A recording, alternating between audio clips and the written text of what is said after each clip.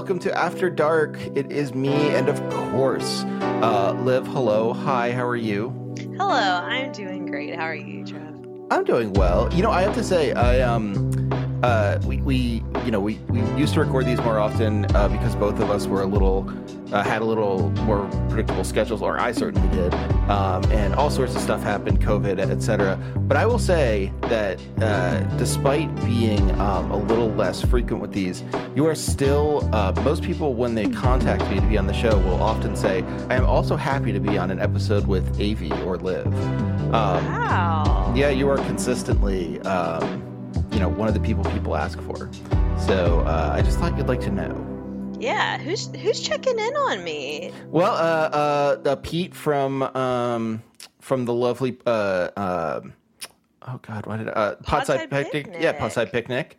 Who had you were on to talk about Dune with, as I recall. I talked about Dune. I talked about Dark City. I talked about Lovecraft. I've been on a few episodes over there. Well, Pete was asking for you. No, it happens. It's like that was just the other day. There have been others, but I can't recall them because I have the memory of a goldfish. But it's people always ask about you. It's I want you to know you are one of the favorite voices, and perhaps even more so than myself on this podcast. Interesting. Well, I would love to record an episode with Pete. That would be a treat for me. I'll let him know. I'll get back to Pete on that. So, how are you? How have you been? Oh, I'm just doing great. I think one of the other reasons why these have been, I think that these will be increasingly more predictable for when we can Strong agree. But like the original name, I mean, still the current name suggests is we used to record these after dark, and now we are morning recorders. Yeah, we record them on Sunday afternoons. Technically not the most normal time to record a podcast, but it works. We have more of a Regis and Kelly thing going on now than before. Yeah, that's true. I hope we're both a little more lively than Regis at this point. But yes, we do have a Regis and Kelly thing going. I like that you pulled from that as opposed to Regis and Kathy Lee or Kelly and Michael. Yeah, I don't think I'm a Kathy Lee. I think that I'm a Kelly. I think Kelly is plant-based. We got to stand that. Okay. I believe so. I buy it. Yeah. Okay. Is Kathy Lee, is she a strong carnivore? She does give off that energy. She does give off paleo vibes to me, if anything. Okay. All right. I hope if that's the case, I hope that Kathy's lawyers are kind to us if we got it wrong. I hope the real Kathy Lee heads aren't going to be on me about this episode. They might. They have a strong contingent online. They like to post up in people's threads. It's a real problem. Yeah, I'm going to get spammed with the Kathy Lee fan cams. That's the best kind of spam, honestly. I wish more trolls did fan cams. I agree. Yeah, I think posting the same joke image and stuff like that. While I certainly have done it too. I think that's out, and I think posting fan cams is in. Yeah.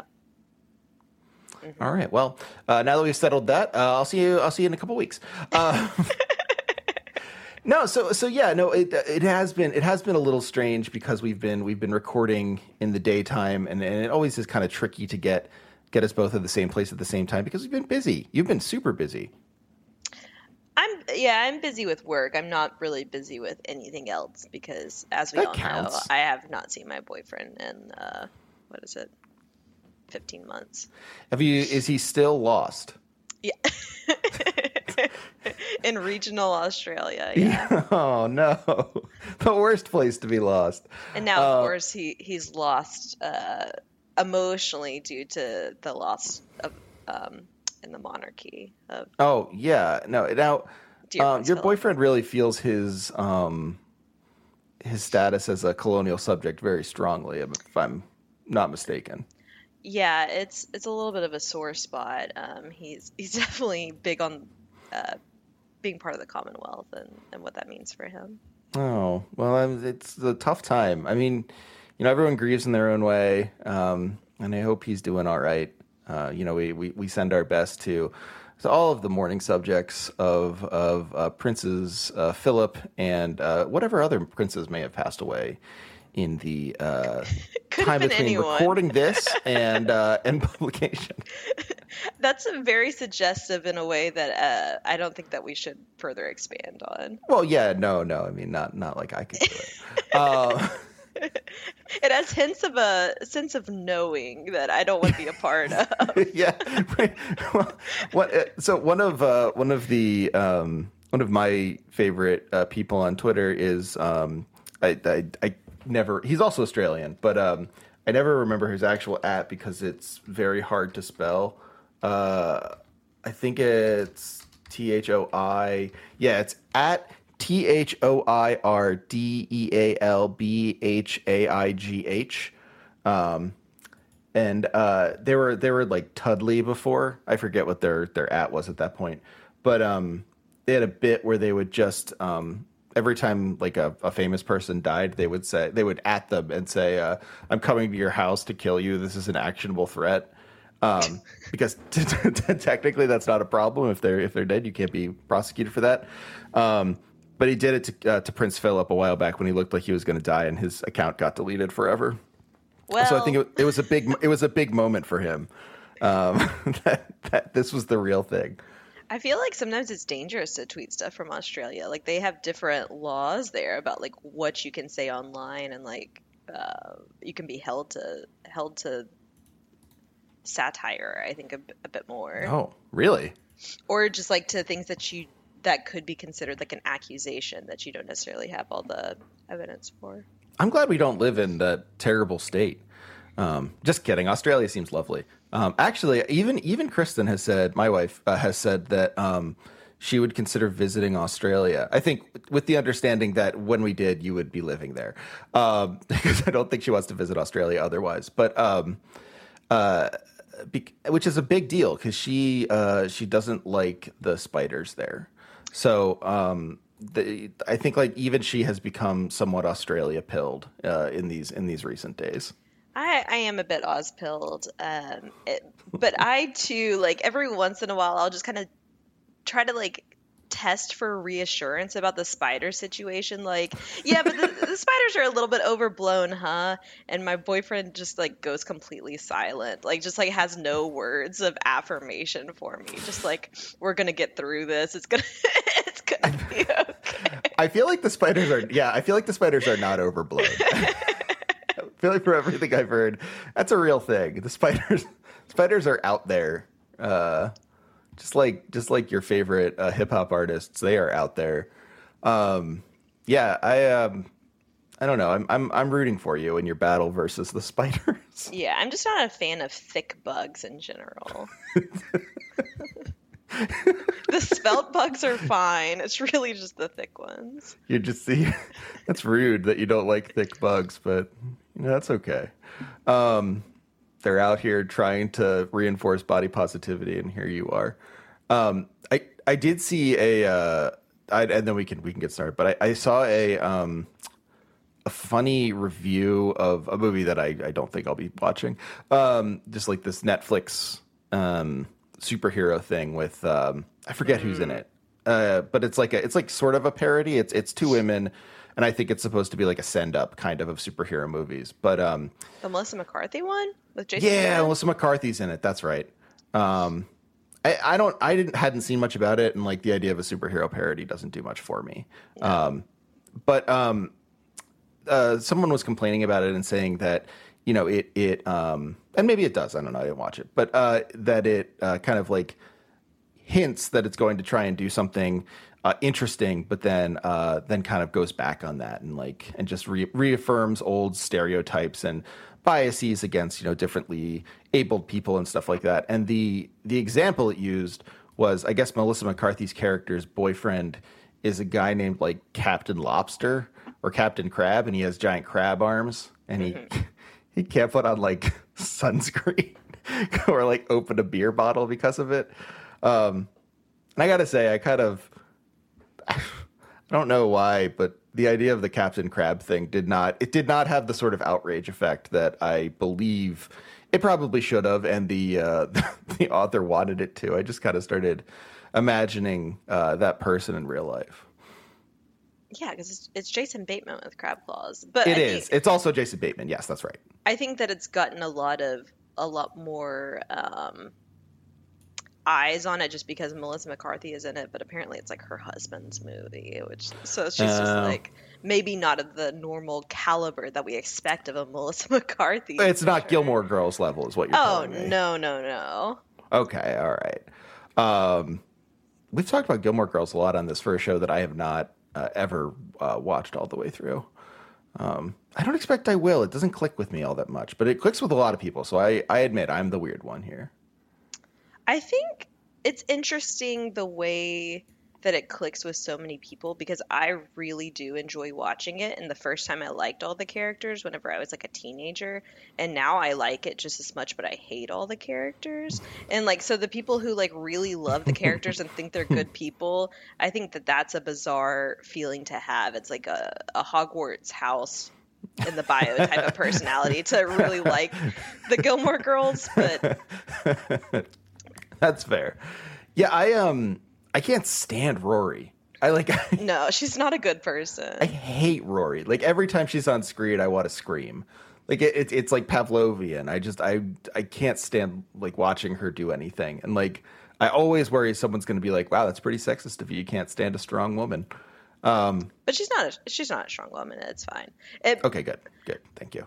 And I think that that's why like maybe people didn't like the revival kind of thing as much either, because like Rory follows her same character development where she continues to not be a good person, and then I think people were shocked that she's not actually a good person. I think that makes a lot of sense, honestly. Like it seems like that is how you want to play the sequel, because that is how Rory would be. I don't think she'd suddenly become a good person.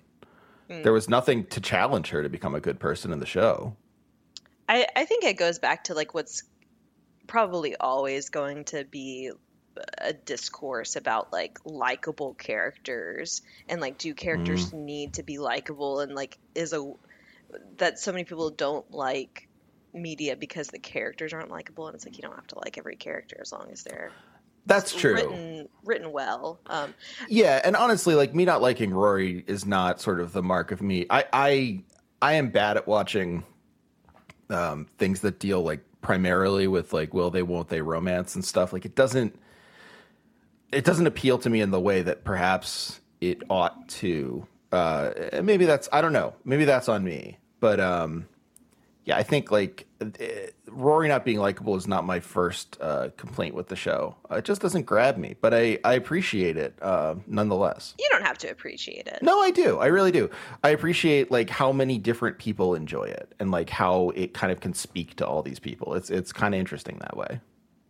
I think that it's definitely a style that either works for you or doesn't, because I think that the other stuff that Amy Sherman Palladino has made has like I think the same polarizing effect on people. Yeah, it seems that way.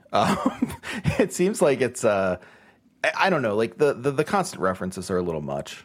And I'll say that. Yeah, I think that it's more pronounced in just because like whenever I watched it, all of the references were old to like they were all before my time and like felt historical. Whereas like whenever I watched like the current one, and it was like, I don't want to hear you reference like, I don't know, Nicki Minaj or something like that. That's not like. Yeah. It then becomes like very apparent as a reference, and it's like cringy to me whenever it's referencing stuff that's in my life and my pop culture. Yeah, it's sort of like the difference between like reading an old book and watching an episode of Family Guy. Like, yeah, okay, I'm glad you know who Soldier Boy is, but like, I don't know, dude. Like, I said Soldier Boy like that because I assumed it was how they would say it in Gilmore Girls. Just want everyone to know. I know it's Soldier Boy, but I don't. I was doing a bit. Anyway, I think that that launches us into our next Oh yeah, conversation. really with well ease. actually, just masterfully. Yeah, no. So I don't know if you've heard about this, but have you seen this? Have you heard about this?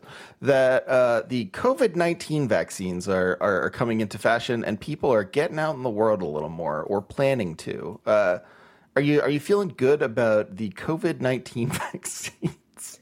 I'm feeling great about them, and Oh, good. I've been completely vaccinated for 3 months now. Like I was vaccinated pretty early on, and I have not been doing anything because other people aren't vaccinated still, and I think there's a lot of. I think there's still like questions about like how well does the vaccine prevent you from being a disease carrier, where like now the idea is like you're probably a pretty low risk carrier, Right. but Yeah, there was a lot of controversy about that for like a while before. I mean, that was not a settled subject until fairly recently. yeah, so I think right now like I still am preferring staying in rather than going to like I don't know, like half-hearted things out in the community. But I'm very excited for things to like actually get back and not feel as weird. Yeah. No, exactly. And like it's a weird feeling to be, and I've seen people say this. Sorry, I'm going to take a drink of water. Water. Self-care king. This is this episode brought to you by H2O. But yeah, no, I think like the it's weird feeling optimistic about stuff after this year, right? Or the past like pandemic year. Like it feels weird to be like, oh yeah, things are going really well with this particular thing. And I don't think that's unreasonable. I'll say that. Like I think it's fine to like be a little like I don't know, a little not troubled, but like a little like surprised, right? that things are going so well. See, things are going horribly in Australia for vaccination. Oh So, no. I'm not sure how that. Right now. I don't even like know what my timeline is, just because they're not accepting visas currently. But I imagine that this does not help. Yeah, Even though I'm probably. vaccinated, I think that I would still have to like quarantine whenever I got there. Even yeah, and they have the blood clot vaccine as well. Oh, the AstraZeneca, yeah. You know, that was actually a conversation between me and Kristen the other day where she said that she would not take the AstraZeneca vaccine if there was a higher, like even like a moderate risk of blood clots. And I said I definitely would. Oh, I definitely would. It's like Yeah, it seems like much less of a chance than getting COVID. yeah, and whenever you look at the risk chance compared to like other things that I've done, like taking a birth control pill, it's nowhere close to as common as it is with birth control, and that's just like an understandable risk of doing something for your health in that way, which I think does open a discussion about like, well, why have we gotten to this like complacency about how good birth control can get, that we're just like, yeah, like if they get blood clots every once in a while, that's gonna be fine. If they get depressed, that's fine. It's fine. Look, like you don't have a kid then. It's like how depressed could you be? Yeah, no, exactly. I think there has to be, I think the thing about COVID-19 discussions is that like the discussions about side effects and the vaccines and concerns and like oversight and stuff, literally everyone just like begins and ends with COVID. And it's like, well, we could probably just like, could expand this a little bit. Talk about other stuff too. Yeah, like I think that in not exactly the same line, but like that HIV vaccines are being developed from the mRNA vaccine now. Just like what we have spent money on and to research, like that we're getting to this HIV vaccine now after decades of unnecessary deaths, apparently, because apparently it was possible, but until it affected people who, Yeah. weren't in the minority. Yeah, it's interesting because I think like what people would end up saying to you at that point would be like, well, they were doing research on HIV vaccines or AIDS vaccines, and like, yes, of course they were, but like the amount of funding, like that's what everyone points to. It's like, yeah, like if you're surprised this took so little, it's because it took so little time compared to other vaccines. It's because like it just got monster funding, and so it was able to finish. And it's like at that point you do start wondering like, why didn't we care about doing this for other stuff too?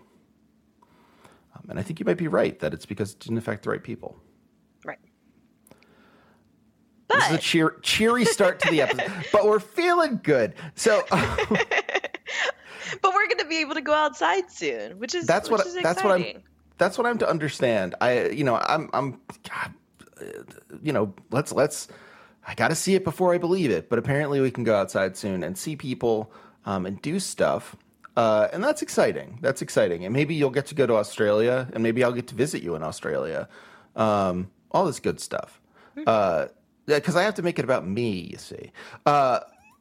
Actually, and I'll say this to you because there's a history of you with this. I actually, Josh at Bosch J on Twitter, Borman got in touch with me about doing a show this summer when the theater opens up again. Wow. So, yeah, like nature is healing. No Cartridge Live shows. That's whenever you know that we're truly out of the woods with this thing. The president, many presidents at this point. It's one of the only bipartisan things. Both Trump and Biden are on record as saying we need to get back No Cartridge Live shows by Christmas 2021 for the nation to heal. But yeah, no, it's getting cool, and so like. This brings up, I think, and you suggested this one. It brings up this like really cool specter of exploring stuff again. Liv, let me ask: do you like exploring stuff in real life? Are you an exploration head? I do. Like I like being outside. I do like exploring. I like the idea of going to national parks and like that kind of exploring as well. But I like to climb a good mountain. I like to kayak a bayou. Ooh, kayak a bayou. That's cool. Yeah, absolutely. We can't do that here. It's illegal. All our bayous are protected. And I think just like spending time paying attention to things that you usually drive past. And a couple of weekends ago, I got to drive up and go see my niece who's 3 now, and so much fun. But just like going on walks with her and like being able to like look at all the different like wildflowers and just spending time paying attention to small things in the world, I think is very healing. Yeah, definitely. No, I think that's a good way of putting it. Like just being able to actually like take the time away from anxiety and like fear and stuff to sort of like again refocus on what's still around and nice and enjoyable and all. It's like I feel like the term doom scrolling is now like way over. It can't really be used effectively anymore, but. It's kind of like the opposite of whatever that impulse was, where the impulse is to just stay in and freak out, and like exploration is kind of the opposite of that. Yeah, just like instead of depending on something else to like stimulate your brain for you, and always having an influx of like, I mean, looking at Twitter is pretty horrible. It's not good for you. I don't look at it very frequently anymore because it's just like, oh. All these people are talking about all these different things. I'm trying to think about so many different things at once. And it's not pleasurable sometimes. Not that you shouldn't be aware of what's going on in the world. But I think being more community based and caring about what's going on in your personal community, that is grounding. Liv is on record. America first. Just kidding. That's not really what you said. Oh my gosh. That's not what I said. Oh no. That's going to be quoted. Everywhere. I'm canceled. Would be funny if someone quoted that. Well, and a friend of, and actually, this is also we were talking about Pete earlier. Former co-host of Podside Picnic, Connor Southard is off Twitter, and I've texted with him. Yeah, and he seems so much happier. Like, honestly, he just seems so pleased. Like, it seems to be like a breath of fresh air for him. And like, I feel like in some ways, not all of us have not all of us on this podcast who might be speaking into the microphone right this second have the control and wherewithal to do something like that. But I feel like the idea of exploring and getting out in the world is, I don't know, it's definitely something that, makes me look forward to the upcoming times when we're a little less locked down. So you suggested we talk about exploration in video games, where I'm told it sometimes happens. Yeah, I think that that exploring in video games on like small and big scales is probably one of my favorite aspects of games. Like if there is really good exploration and world building through the environment, that I remember games more favorably, even if it let me down in other aspects. Fair enough. That's kind of that's the dream of every open world game, that they make a good enough game that you sort of ignore every other flaw that they didn't have time or like the ability to fix. That you just love the world so much that you kind of like are fine with whatever, which isn't a bad thing. That sounds like the quote for the back of like No Man's Sky or something like that. And just like maybe you'll get a second chance at love if you have the spark of exploration that you can then be like, wait, hold up, I can give you something else too. Yeah, well, that also should be the back quote of No Man's Sky. Like, wait, I can change. Yeah, no, you're right. Like it basically, I think the promise of any open world game is like not that the gameplay will be any better than a linear game, but that you'll feel all that more like it's a real place and you're really immersed in it. Which I mean might be kind of an obvious thing to say, but it is like, I think something that I often lose sight of when I'm thinking about, oh, do I like these open world games or not? Like, they really are going for a particular thing. And I think it does kind of resist the information overflow. Like you do have to kind of allow yourself to lose sense of time and to not be like moving through a game as quickly as possible because you're accomplishing a task, but to like really allow yourself to like attend to different things and like follow your own sense of like what's interesting to you rather than just like being passively stimulated. Yeah, definitely. I think like these games work best if you, and I think we've talked about this in another episode, but I'm not sure. I know I've discussed it with someone at some point, but I feel like it was you. But how like not completing things, like making things not a checklist, is like can be really hard, but also really rewarding. Like leaving things on the table, essentially. Yes. I'm trying to think of what we may have been talking about, because I don't think it was specifically about exploration. No, I don't think it was. I don't think we've talked about exploration on this show. But if we have, well, all the better. We can revisit it and explore a new version of it. Even like a game like Undertale isn't like necessarily like an exploration game, but it does like leave that subjectivity. Yeah, to for you. sure. And like I think you're absolutely right. And like Undertale's great that way because you absolutely can choose to leave certain approaches on the table. Like you don't have to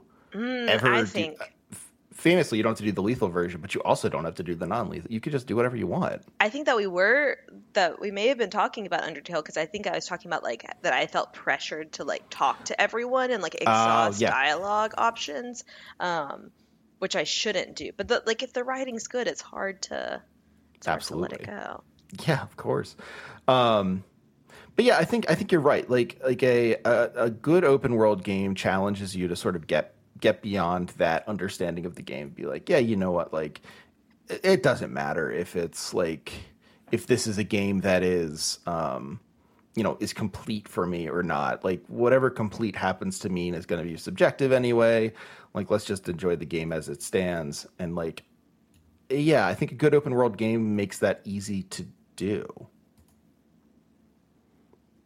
So what are these games for you? Yeah, I realized I started talking about open world games, and that's because they are these for me. So I'm not typically huge on open world games. I end up playing a lot of them for whatever reason. I think in part because like definitely in the past I felt like I needed to play the most recent games because I'm worried about, not doing the podcast proud or whatever. But like, I'm not always a big fan of them. Sometimes they work, sometimes they don't, right? But I do think the games that really worked this way for me, the one that comes to mind immediately, funny enough, and I don't think this is like, I don't even know if I'd say this is a good game in the traditional sense, but is Oblivion, the Elder Scrolls game. Not even Morrowind, because I started with Oblivion, not Morrowind, because of just where my gaming ups and downs fell, and like for me as well. Okay, cool. Yeah, that like because I know Morrowind's the big one, and like looking at it, it's obviously like ultra creative and interesting and everything. I get why people are super into it, but like for me, it was Oblivion, and just like walking around and realizing like, oh, I can just walk to the next town no matter how long it takes me. I can just like wander around these places and find stuff. It was really cool. Like it was something that I feel like I had never really experienced before in a game, and it just like it grabbed me, and I still remember just the pleasure of like walking around these places and just like losing myself and losing the time and having spent 2 hours doing mostly nothing except like, getting from point A to point B. I think it also felt good that like there being, like quote unquote, like rewards for exploring. Like there might occasionally be like something like at the bottom of the water or something like that. But not that frequently. Like most of it is like just fun for the sake of fun to like just look around. Yeah, and I think like so like my other one that I thought of was more recent, and that's recently canceled. Not canceled as in it's not being made, but canceled as in it is being criticized correctly for its take on race. Genshin Impact. I've played a lot of Genshin, and like the thing I like most about it is just like when they open up a new area, it is full of treasure chests and full of like little puzzles that aren't announced to you, and you just get to like wander around, and like I can lose myself for a long time in that. Just like kind of like just exploring a new area and not knowing what I'm going to come up against, and maybe it's nothing, maybe it's something, might be really cool, might be sort of like lame, but inevitably it's going to be something that I will be like, I'll feel rewarded for having experienced. And like there's something about just the idea of a reward for just going out there and enjoying the game on its own terms that is very appealing to me. And maybe that's a little try hard to say like I'm glad there's a reward for me, but it's true. I thrive on that. Like it's cool that there's a reward. I think that this is similar to I think that this is like probably the most obvious Olivia answer, but like my favorite game that I've spent the most time exploring is World of Warcraft. What? No. I thought it was going to be Assassin's Creed Odyssey. And the vanilla WoW is a lot of like exploration for the sake of exploring, and like one of my favorite things about it is that there's just like stuff that doesn't make sense. Like either like models were left somewhere where it didn't make sense for them to be, and so like on like WoW boards people would like have lots of theorizing about like why this like one troll was in a cave in the south of the desert like looking out at this other island, and like like what secrets could this unlock, when really it was like, okay, they just forgot a model out there, like they put a test model there and then didn't do anything with it. But I loved that there was like I think in a similar way to like Oblivion, like a mystery to how the world was like put together. Yeah. Whereas in the later expansions, there's more of like direct rewards for exploring, that there will be like treasures or something in places that might be tricky to get to. Yeah, I think that's true of like, and of course, like we're experiencing it from people who started with Oblivion, but I'm sure there were more rewards in Oblivion than in Morrowind if the trajectory holds, because I felt that was true in Skyrim too, where like all of a sudden it was like, oh, like this is like you're supposed to go up this mountain, you're supposed to go over here or something. Like there's Gotta go behind the waterfall. Yeah, exactly. What is this, Zelda? I remember a tweet saying that someone really smart said that being bisexual means liking all Bayonetta games and only one Zelda game. So maybe it's on my mind. You know, that's news to me, but whoever said that was so correct. She spilled a bit. That's a little bit genius mode. Hi, folks. Have you ever had the nagging suspicion that your hairline is retreating on you? Ever get curious about why it suddenly feels so breezy up there? Well, Father Time comes for us all, and when you think he might be coming for your hair, get him out of there with Keeps. Yes, friends, Keeps, a revolutionary new treatment for male pattern baldness and hair loss that, when used at the first signs of balding, allows you to keep that beautiful head of hair full and firm. Best of all, you can use Keeps from the comfort of your own home. Simply visit one of their doctors online and have a prescription mailed to the convenience of your own home. Every 3 months you'll get more, and if you're worried about the price, don't. Keeps uses a generic version of hair loss medicines and passes the savings on to you. A new price for a new you starting at $10 a month. But don't forget to act soon, because the key to Keeps is prevention, not regrowth. Save that head of hair, friend, before it goes away, and save it today with a special offer code by going to www.keeps.com/Hegelbon. That's www.keeps.com/Hegelbon. Go there and receive your first month free and tell them Hegelbon sent you. But yeah, like you know, in there's this great subquest in Oblivion, I remember, where like you're searching for like, I guess like it's like 12 gods basically of like the air. Like I don't know if they're Dwemer gods or whatever. It's like the actual logistics of it are beyond, like, lost to my memory.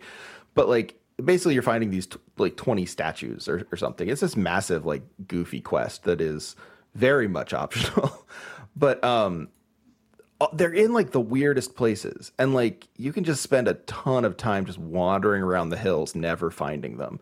And like that's sort of another corollary of this, where it's like, yeah, sorry, like we put these in like crazy places, so maybe you'll never find them. Like we made this stuff, but we have no idea if you'll ever experience it. And that's really cool to me. That's beautiful. It's like the picture of Jason Jones that's hidden in like the first Halo or Halo 2, whatever it is. Like that's one. Yeah, exactly. You weren't supposed to see it, but if you saw Jason Jones, you deserve to see him. It's like the good parts of the most recent Fallout game, the Fallout 76 game, where like people would just wander in and find some vault that the developers had made called, like, you know, Tom's Vault. Like, what is this? Why is this in the game? I mean, that's like, for some games, I think that's like the ultimate. That's like the best thing you can aspire to. This sense of, I don't know, being almost excessive in your content. Something that, like, you know, you absolutely do not need to enjoy the game, but in fact, like, if it's there, it really, really helps your personal feelings about it. I really like seeing that kind of stuff, like Tom's Vault, like seeing the developer in the game. It's like the mark of the artist, like seeing the tongue marks on the side of like a ceramic where the artist took the ceramic out, that it's not just a work that someone's hands were on that making it. Yeah, and that, like, you know, I think you're right, because like it's also true that, you know, that approach to it is much more fun than thinking about like, ooh, why is this troll here? Is this island important? It's like, no, the troll's there because they forgot it, and like, that shows that someone made the game, and that is interesting in and of itself. It doesn't have to be lore. It can just be cool. Yeah. I think that people don't recognize it enough that just like seeing a troll occasionally is a cool thing to do. Yeah, there was I've been bringing up his podcast a lot on the show recently because I've been listening to his most recent series, which was October. So my friend Sean McTiernan puts out podcasts sometimes, and he put out a daily podcast on found footage movies, found footage horror movies in October last year. It was a daily podcast, and I didn't have the time to listen to it, or it was either the time or like I just wasn't in a good place to listen to it. And so I'm listening to it now, and so I'm thinking about it a lot. And he had an episode where he was talking about this short called "This House Has People in It," which was, I guess, a YouTube, not a YouTube, an Adult Swim short that had like a ton of like ARG kind of energy. That like, you know, there was all sorts of stuff, people trying to figure out what it was about and stuff like this, right? And the episode really focused on him kind of trying to think like, well, is this like helpful? Is it helpful for like a bunch of people to be thinking about, you know, what, like, is it helpful to be thinking about solving the art like this? Or is this just like kind of a mess? And I think that's like a good question. Like taking the art on its own and saying like, wow, this is the art and it's like fascinating that this is out there is in so many ways like preferable to me than saying, you know, oh, here's how the art works. I found all the secrets and now I've solved it, which I think is absolutely what people want to do in video games for sure. I do think I agree with y'all's take that trying to figure out an art, like I think that's just the most like soul draining task, like to like say what something definitively means. But I do think that ARGs have fallen off, and I wish that they would come back. Like I can't think of a gaming ARG since the first Destiny game came out. Yeah, well, the legend is always I love bees. Yeah. And I mean, no one can do it like Bungie. Come on. Yeah, that's true. But I like the idea of like a multimedia presence. Like I like the idea of a story being told across media rather than like. I think that's interesting because I think that it does like leave spaces in between for interpretation too. Sorry, Tilly walked in. Yeah, no, I agree, and I think like. Sorry, she's mad at me because I didn't charge my Switch. She wants to play Animal Crossing. Just a modern queen. But no, yeah, it's like there is something really appealing about I don't know, like I'm trying to think of how to like sort of add to that because you're right. Like it's this way of approaching art that focuses on. It focuses on rewarding the margins, but not in the way we're talking about with like Skyrim, where like all of a sudden it's like, or WoW non-vanilla, where it's like, oh yeah, like we, I gave you this treasure in the corner, you know, glad you looked at this, you know, enjoy, whatever. And like, because it's specifically built in a way that's like it's then a new task. Like then it's not exploration. You see something and you're like, oh, I know a treasure's hidden there because it looks in a certain way. But I think also just websites have fallen off, which is like one of the that's one of your cause celebs, I think. It truly is, and I think that it's going to in our next GG Note reread coming up very, very soon. Very soon. We'll be talking about this again, I believe. It's going to be heavily website driven. I mean, I'll be honest. There's a lot of websites in this next one.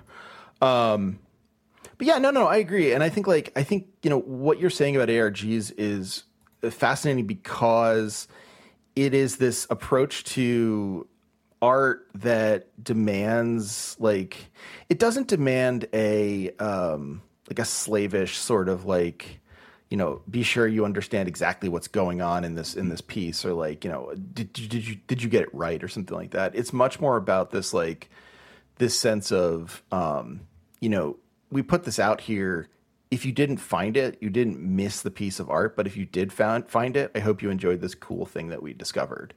Like, I think that's super cool. Like, that's really neat that there are people out there who would spend the time to make like a little extra film or a story or like a game or something and just put it out there and be like, well, if people find this, that's great. If they don't, totally cool too.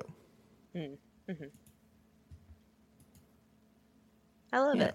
I love it too. And maybe there are. Maybe we just haven't found the ARGs. Maybe they haven't fallen off. Maybe we've fallen off. Oh, hold on. Let's see. ARG. Alternate reality game. Okay, so Wikipedia describes this as... on the website front, though, there's a new, like, GeoGuessr-like website for World of Warcraft that's my new favorite game that I can play forever, where you, like, guess where you are in the World of Warcraft from, like, one that's sweet. Point. Which is very hard for me for the new expansions, but for vanilla, it's pretty cool. I think you are correct that ARGs fell off because recent ARGs on this are recent ARGs seem to be CBS had one for the show Jericho in 2007.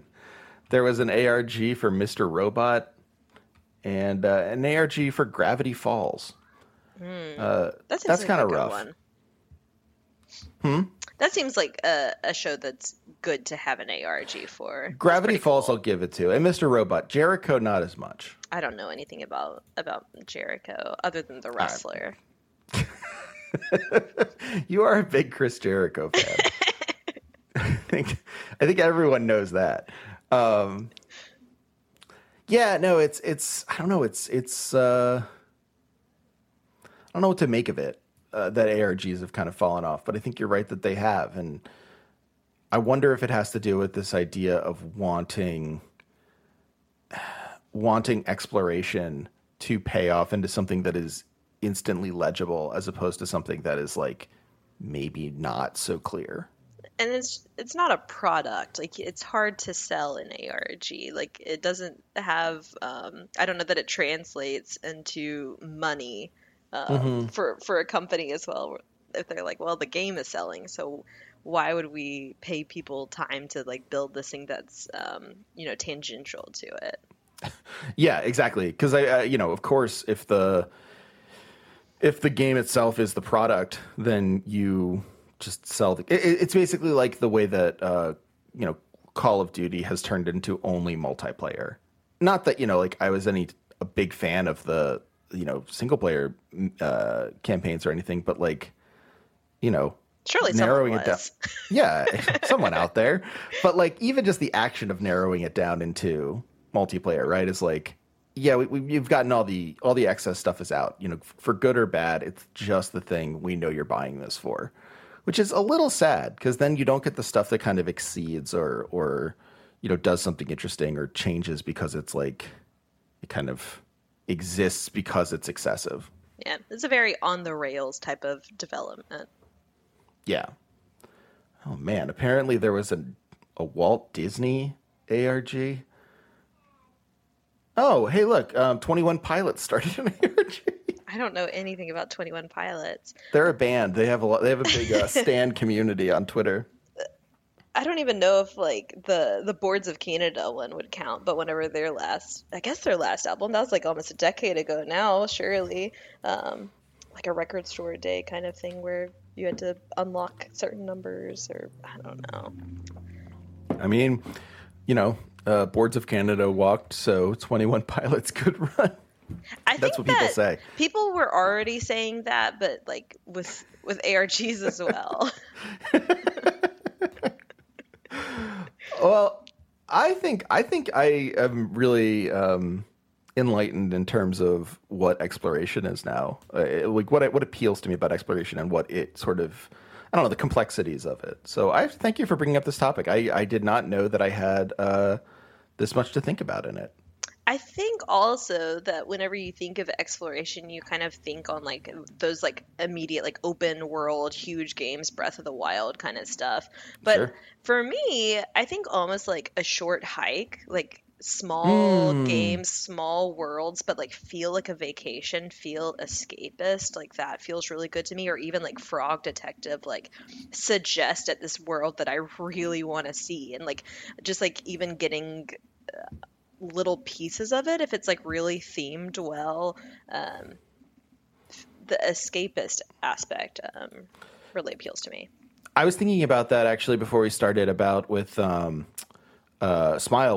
for Me, and how that sort of like the world, like the amount of inhabitants and people who you could like interact with and speak to and stuff like that, that like there was sort of something excessive there too that really intrigued me. I probably think about Smile for Me more than any other game that I played in recent years. Like it blows my mind. More than BioShock?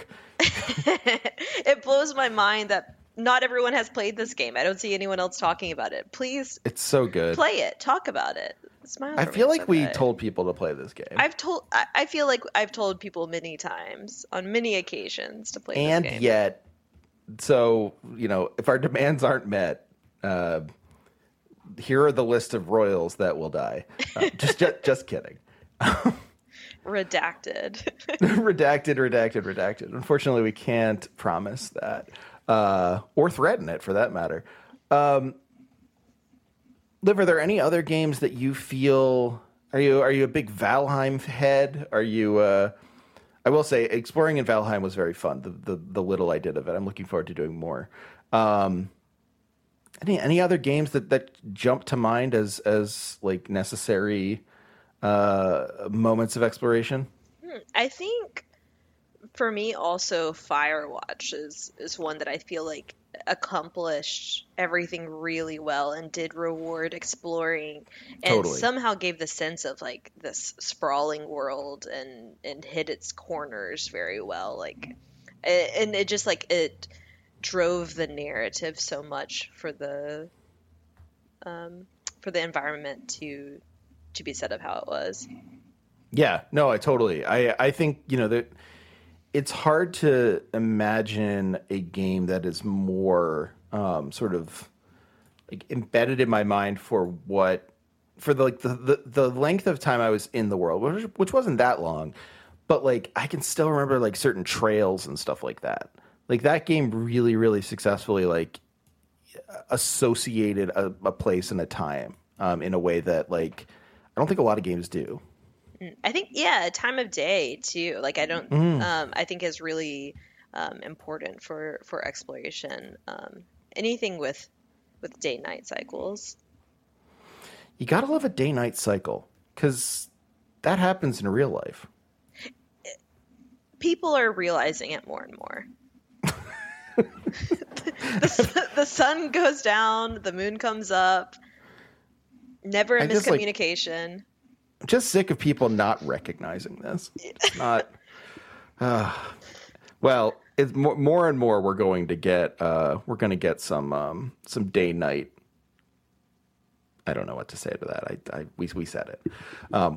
We snapped, and we were right to do so. I'm gonna message you a picture of. Apparently, this is one of my.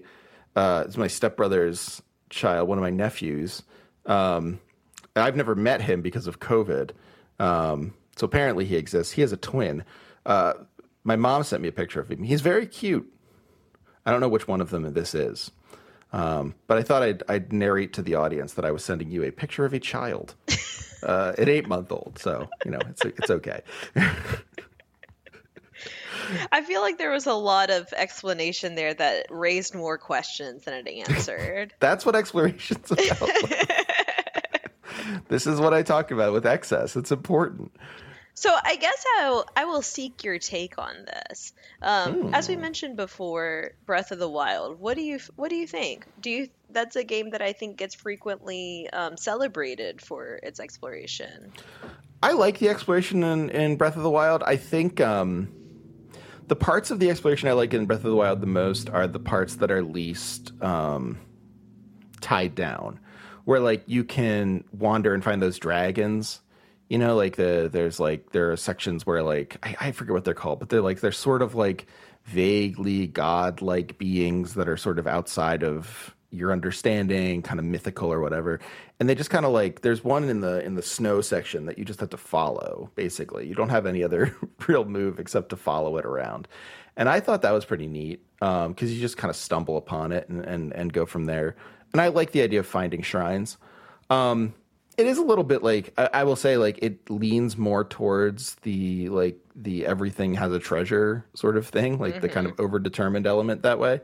And there isn't a lot of like fat, which means that, you know, there's not a lot of stuff that's just like, oh, this is just there to be there. It's very polished, but, you know, I enjoyed it. I think I will credit Breath of the Wild with the introduction of the glider mechanic, which is like one of my favorite ways to explore worlds now, just like sort of like above and like drifting along.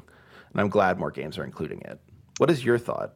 I'm going to have to celebrate it for introducing the having a horse and giving it a name mechanic.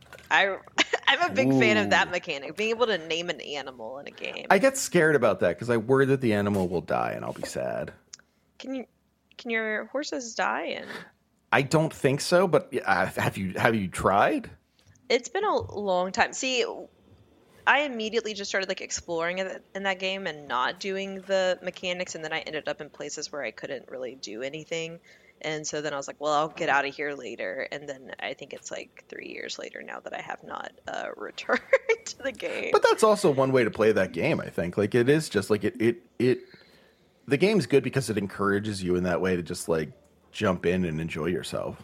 I think that's like the best part about it is like the exploration really is just like, okay, here's a world, you know, like get at it.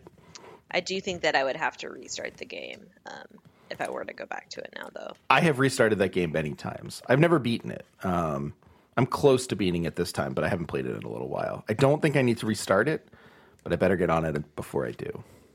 I will say that. I'm on notice. Yeah. This is probably a pretty popular pick for this. Maybe not as cool anymore, but I do think that Minecraft was a pioneer. And I think that my favorite thing about Minecraft, in a similar way that I did with WoW too, is that you get to explore with friends in a cool way, and that you benefit from being with other people and making stuff with other people. And I don't know, I just have very fond memories of playing it with other people, whereas these other games seem more like solitary exploration. Yeah, no, I agree. And I think, like, you know, one of the things that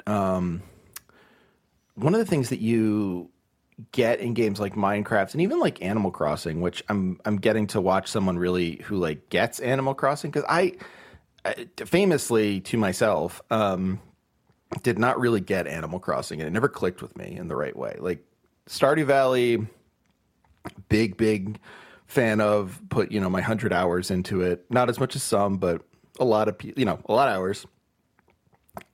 Animal Crossing just didn't do it for me. But I did, I'm getting to watch it through someone's eyes who does love it and like who it clicks for. I think it's a great game, but it just didn't click for me.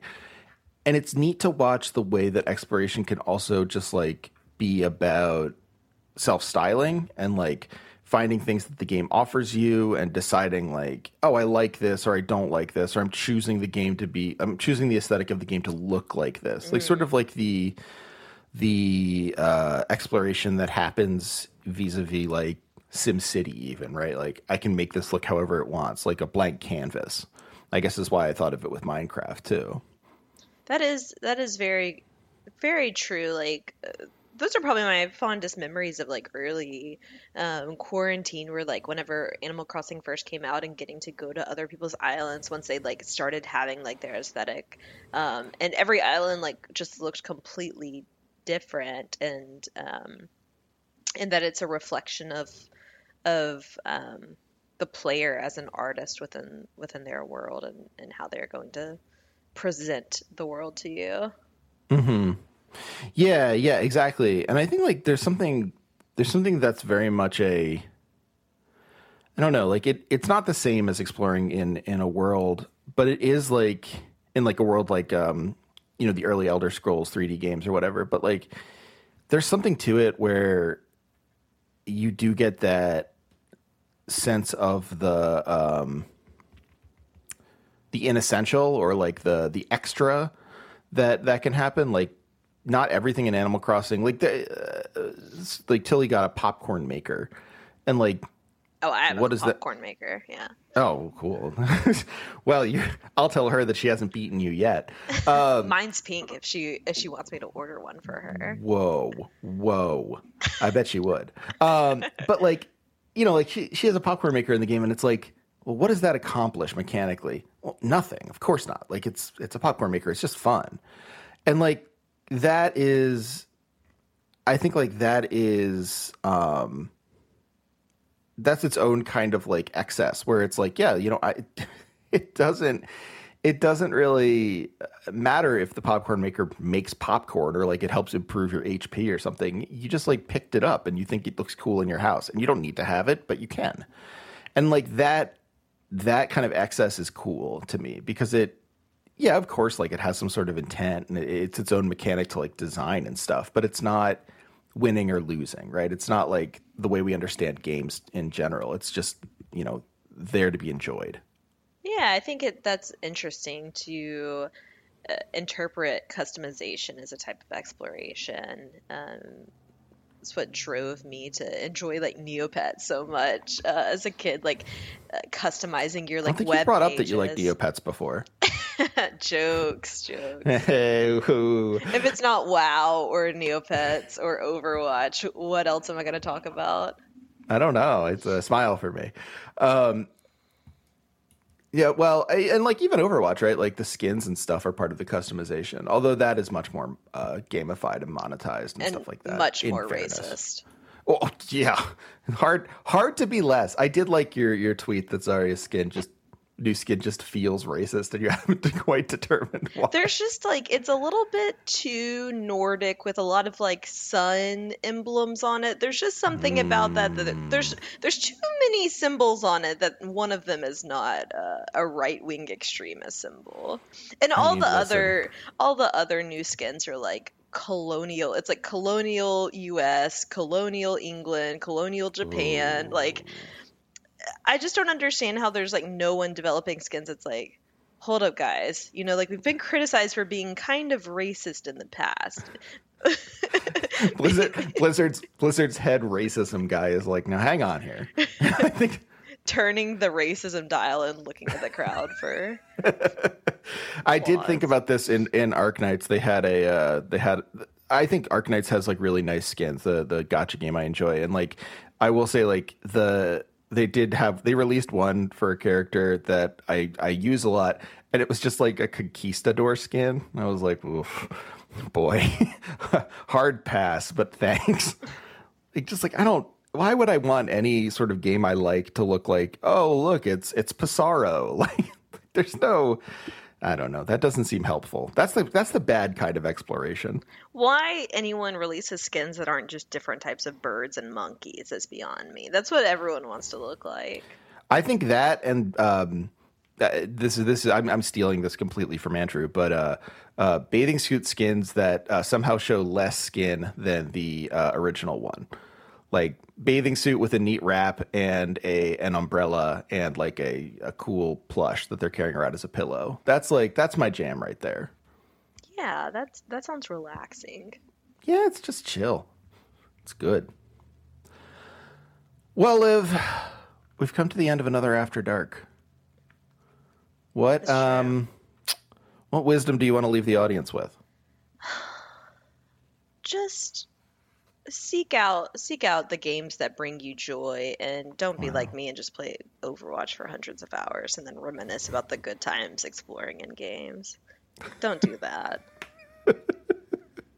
It's a shame they stopped making games where you can explore, but I mean, it's good that they dedicated all that time to Overwatch development. I do think that it takes a conscious unlearning whenever you've gotten yourself in like that checklist mode where you've somehow capitalism has warped your brain into always thinking about productivity, and somehow like that's affecting how you're enjoying video games as well. And I mean, like, I'm so guilty of it, and I think it takes like truly that you have to sit down and be like, I think I would enjoy this game. I'm going to play it for 10 minutes, and if it still seems boring, then I'm going to play it for 15 more minutes after that, and then like just keep playing it because I think I'm going to enjoy this. And just like allowing yourself, giving permission to yourself to spend time to learn to enjoy things rather than just like, you know, getting positive reinforcement every 15 seconds. That's beautiful. I like that. I will try and work that in. I will try to work that lesson into my daily life. It's a work in progress for me, but I think that it has been improving. How dare you try to do something over time based on your own advice to try and do things over time? And now to go play Overwatch, you should chastise yourself. Very angry. Well, Liv, let's do it again soon. I know we're actually planning on recording again very soon. So this is a wonderful trend in my book. And I think that we announced that our next GGNO reread was going to be one thing, but it's not going to be that. It's going to be something completely different. Tricked ya. It is. I will say the game. You say the book. It is Hypnospace Outlaw for the book or for the game. Yes, and the book is No One Is Talking About This by Patricia Lockwood, who I didn't realize until like after I started reading it that it's the same person who has some famous cat tweets on. Yeah, she also has that great Paris Review tweet. Oh, wow! Just she's a good account. I think that she would write a great ARG. Maybe she's at it. I don't know. Like, I feel like there has to be. I'm looking at her Paris Review tweet. Let's see if I can find it. I can't. Ugh, brutal. But the I feel like the tweet the Twitter accounts we know and love would do a better job than CBS or Disney in writing an ARG. Yeah, I don't think they get to the heart of it. No, not really. Not really. Wonder I should be thinking more about like interesting YouTube stuff. I think that's my fault. I think that's like maybe is where all this stuff is going and has gone. Maybe, making interesting YouTube stuff or consuming? No, just like YouTube consuming. stuff? I can't make that stuff. It does seem like it would be challenging. Yeah, it's not my skill set. But I thought you were suggesting that you should be making even more things, and I was an ARG. I was going to tell me not to do that. Maybe not adding another thing to your list at this time. Don't add video work to your. I'm gonna learn how to do this. No, I bet YouTube and TikTok have the ARGs now. That's going to be my guess. Oh, I think we could get into TikTok. No cartridge TikTok. We'll just do ARGs on TikTok. Now, okay, let's do this off air because I don't want anyone to steal our secrets. Well, follow me at Hagelbon. Follow Liv at AV Club, AVEY CLUB. Just go play a game that you think you'd like. I'll suggest go play a visual novel. They're really interesting, and I think you might have a good time with them. I don't have any suggestions except I'm imploring all of you to bring websites back. We're going to bring websites back in a big, big way this year.